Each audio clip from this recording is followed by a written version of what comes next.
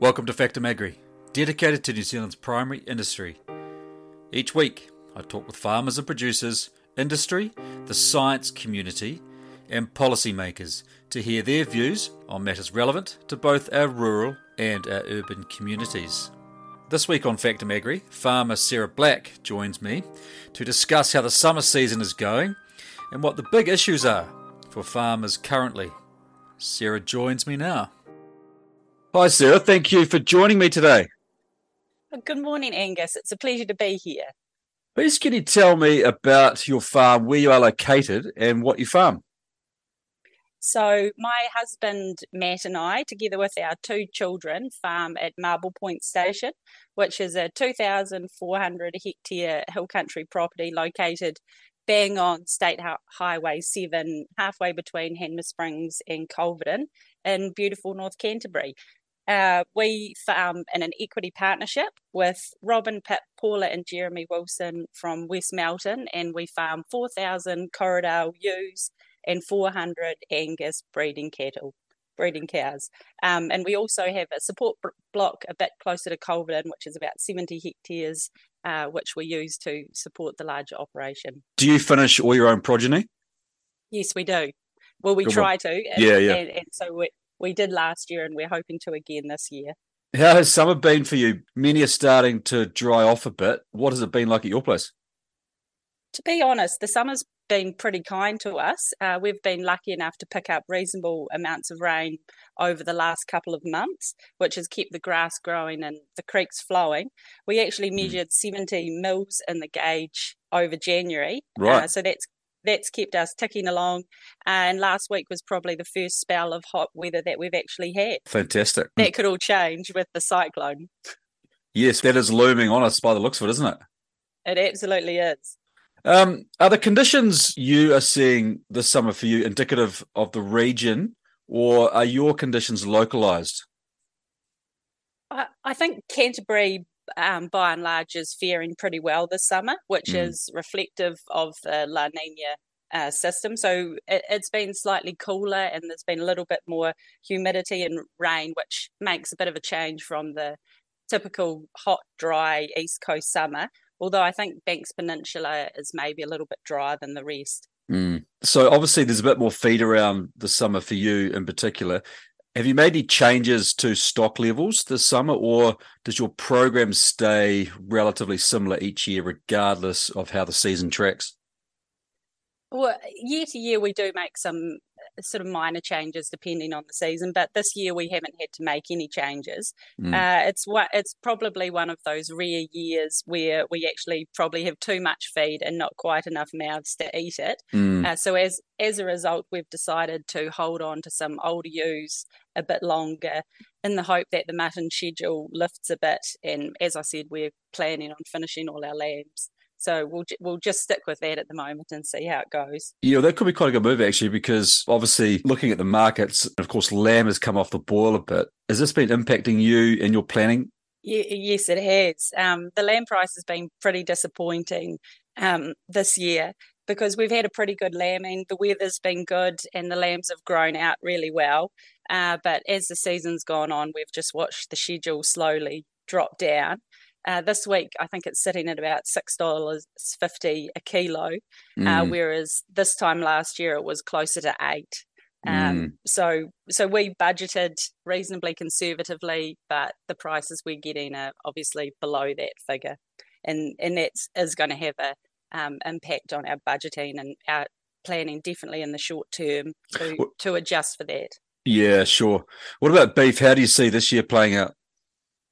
Well, I'm told it's holding steady at the moment after softening over the last couple of months, but that's probably due to the same factors that farmers are just holding on to stock a little bit longer to increase the weights to offset that price drop. And of course, if there's, particularly in Canterbury, if there's a bit more feed around, holding on to some stock to chew out some grass that's there will hopefully have a positive impact on that market too, right? Yep, quite right. So there are signals that potentially the price may lift in the second half of the year, but I think we've all learned our lessons and we won't count those chickens just yet. Now, what about policy? Policy is a big area that I focus on a lot, well, on a weekly basis, to be fair. And there are many things coming out at farmers from many angles currently. Which policies do you see as the biggest challenge for farmers at the moment? Absolutely. Policy's a huge area for farmers, and to be honest, it's really difficult not to feel overwhelmed by the amount of regulation and compliance that seems to be coming our way. As a sheep and beef farmer, ag emissions is most definitely our number one concern. The current proposed model doesn't really do extensive sheep and beef farms any favours, and our low intensity system seems to almost unfairly bear the costs compared to our level of income. And we just don't have any certainty at this point of, how that levy is going to be set or what the price will be. So it's really hard to be brave and plough ahead with long-term planning when you just don't know where those goalposts are going to be. Completely agree on that. It is a challenging space. We haven't heard anything out of policymakers this year yet. Well, quite right, yet. It will be coming just on that emissions levy. So it'll be interesting to see. I know that I spoke to Damien O'Connor. He came on the show last year. He signalled change in that space. So it'll be interesting to see what's in the detail when they do make some announcements. And of course, with the change of Prime Minister, who knows what's happening in that beehive right now. Quite right. And in an election year, I'm sure things are probably a little bit more likely to change than they were last year. But I think some submissions have also just closed for the Natural and Built Environments Act, which is actually a piece of legislation of critical importance to food producers. But as I understand it, it was 800 pages long. And I'd say most farmers just didn't have the energy to go through the detail and have probably left it up to industry bodies to submit on that one, because it's just a lot to get through. Who has time as a farmer and a business owner to sit through 800 something pages on policy? No one has the time to do that, do they? No, they don't. And I don't even know if our home printer could cope with that number of pages. I'd probably go through a couple of cartridges just to get it sitting in front of me. Oh, it's just ridiculous, isn't it? It is. And this is the thing. Farmers are busy, and, at certain times of the year, they're working really long days, and it takes a lot of time and focus to go through that kind of detail and actually make sense of it as to how it applies to your property. So it's a job in of itself on top of one that you've already got. Yeah. Hey, what about technology or technology space? Are there any areas there that you're keeping an eye on in terms of development that might improve efficiencies for farmers, either in stock management, production, or better environmental outcomes? Well, we do like to keep an eye on technology and adopt things where we can. I guess everyone's keeping an eye on the methane reduction advances at the moment. And potentially we may need to start picking our rams and bulls based on their level of methane emissions. But the current discussion at home is probably around the use of drones on farm. Oh, yes. Because owning a property, and definitely with a large property, you've always got that responsibility to look after the land and keep on top of weeds and pests. Yeah. And as you're probably already aware, Angus, North Canterbury is home to a little bit of gorse and broom, and it does enjoy living here. Yep. So loves it. It certainly does. So my husband spends a lot of time walking up and down hills, searching out the single broom bushes that he can find. So he's particularly keen on one of these big, expensive spray drones with a 20-litre tank underneath, just to save his legs going up and down those hills. Yeah, fair enough too. I think that's a good idea. A lot of people are starting to use them for many applications on farm. Technology is advancing quite rapidly in the space of identifying species and plants to target, which is pretty cool. No, it's really cool because it is hard to get to them, and broom is particularly cunning. And you think you've gone through and got all of it, and then in some place where there was none last year, there'll pop up a few little yellow flowers, and you start from scratch all over again. Hey, we touched on the emissions pricing. Do you think the drive to lower farmer emissions is a valid one? Well, I agree that we all have a responsibility to farm in a way that doesn't negatively impact the environment, because we have to live here. Farmers have to farm in the environment in which they live, as does the next generation. And pricing emissions is most definitely a strong deterrent to doing that. But with the current model, the reality is we have large stands of existing native bush, manuka, kanuka, and kowhai on the farm, and a significant amount of scrub, such as matagauri, and possibly close to 1,000 hectares of tussock land. All of that, when you look around, all of that is sequestering carbon, but it doesn't meet the criteria of the ETS or the He Waka Eke Noa framework. So potentially we may be carbon neutral if we took into account all that vegetation, but the equation just doesn't include that second half. And so we worked out our carbon footprint last year, and based on the suggested pricing by He Waka Eke Noa, the annual liability without discounts came out at over $230,000 a year. Right, significant. Which significant, and it's a significant cost that would mean that we would have to change something that we were doing. We couldn't keep farming while bearing that cost year to year.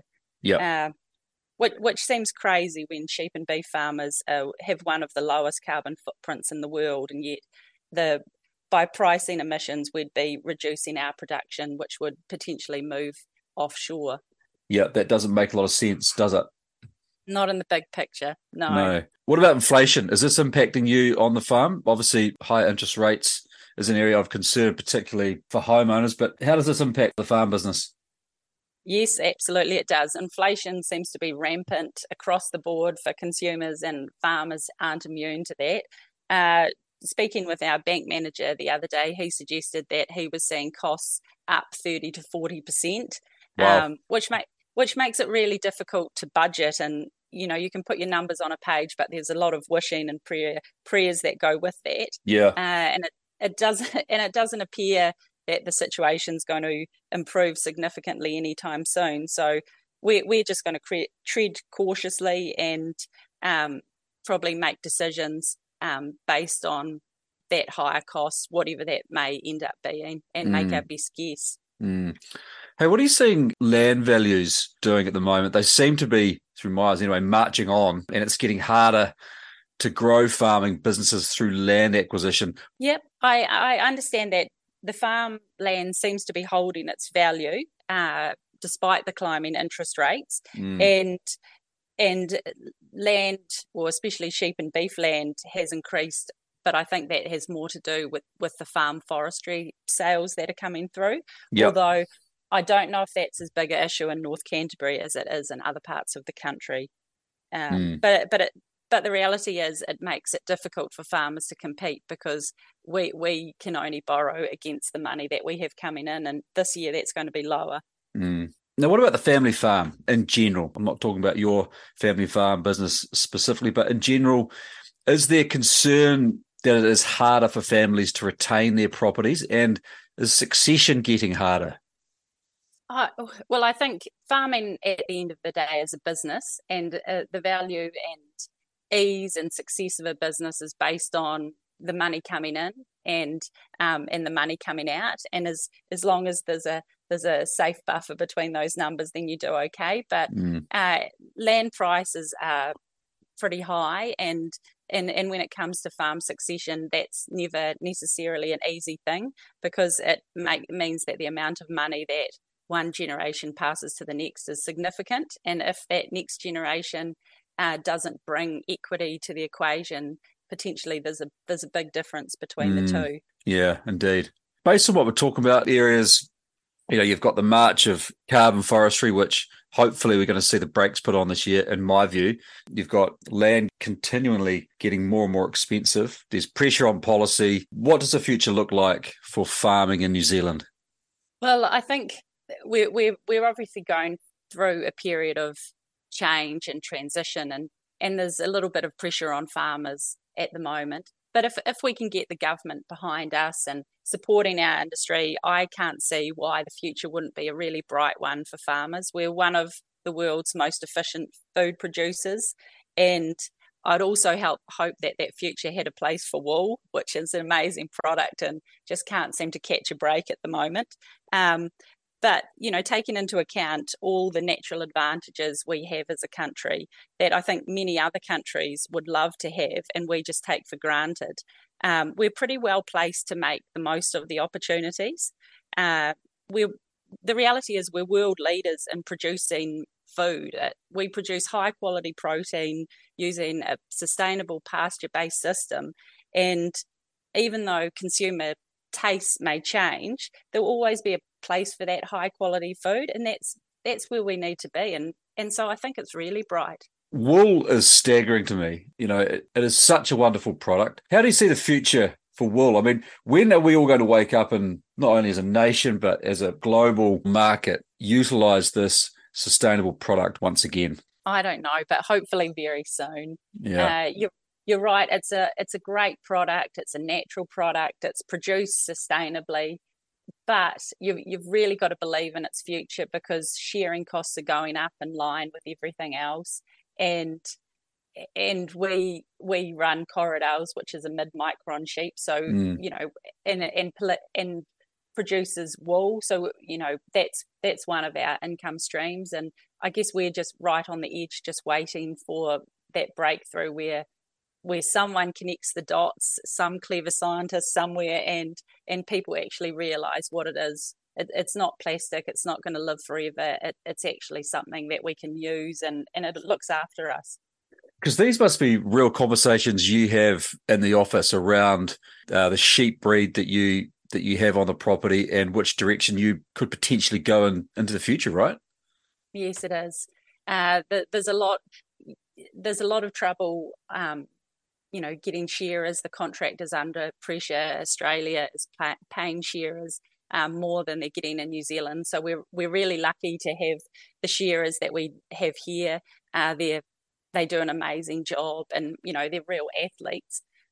But it's a significant cost, and we've been at Marble Point for 5 years now, and over that time, it's the income we've made off wool has just dropped like a stone. And even though there seems to be a little bit of a bright spark, there's been a couple of auctions where the price has gone up, but it's not significantly high enough yet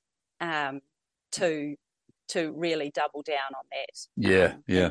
And so we need a product, or we need something that can really utilise it beyond carpets and blankets and jerseys. We need something beyond that. Well, we'll certainly keep an eye on that space. I've got faith in the product, and you're right. We need someone to come along, create a new market or a new product for what is essentially arguably the most sustainable product in the world, I would argue. Wool, it's incredible. So we'll certainly be keeping an eye on that. Look, Sarah, I've really, really enjoyed chatting with you today. Thank you very, very much for your time. I'll let you get on. No problem. Thanks very much, Angus. Yes, it's election year, and it will be a significant one for this nation and for our farmers. Are we going to see a slowdown of new and unworkable policy that continues to be thrown farmers' way by the current government? To be perfectly honest, it doesn't matter who is in government, in my view. What matters, and I've said it before, this country needs policies that are farmer-led and that stand the test of time and underpin New Zealand's primary industry. Farming is too important to this country for political ideology and changes to how farmers can operate on their land every election cycle. Policy should encourage good practice, and it should reward good operators at a farm level.